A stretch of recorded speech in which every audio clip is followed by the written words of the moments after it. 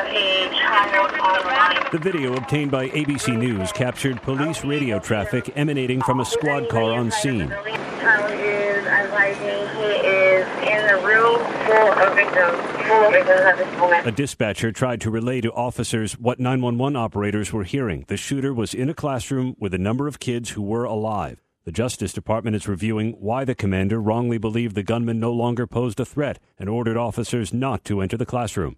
Aaron Katersky, ABC News, New York.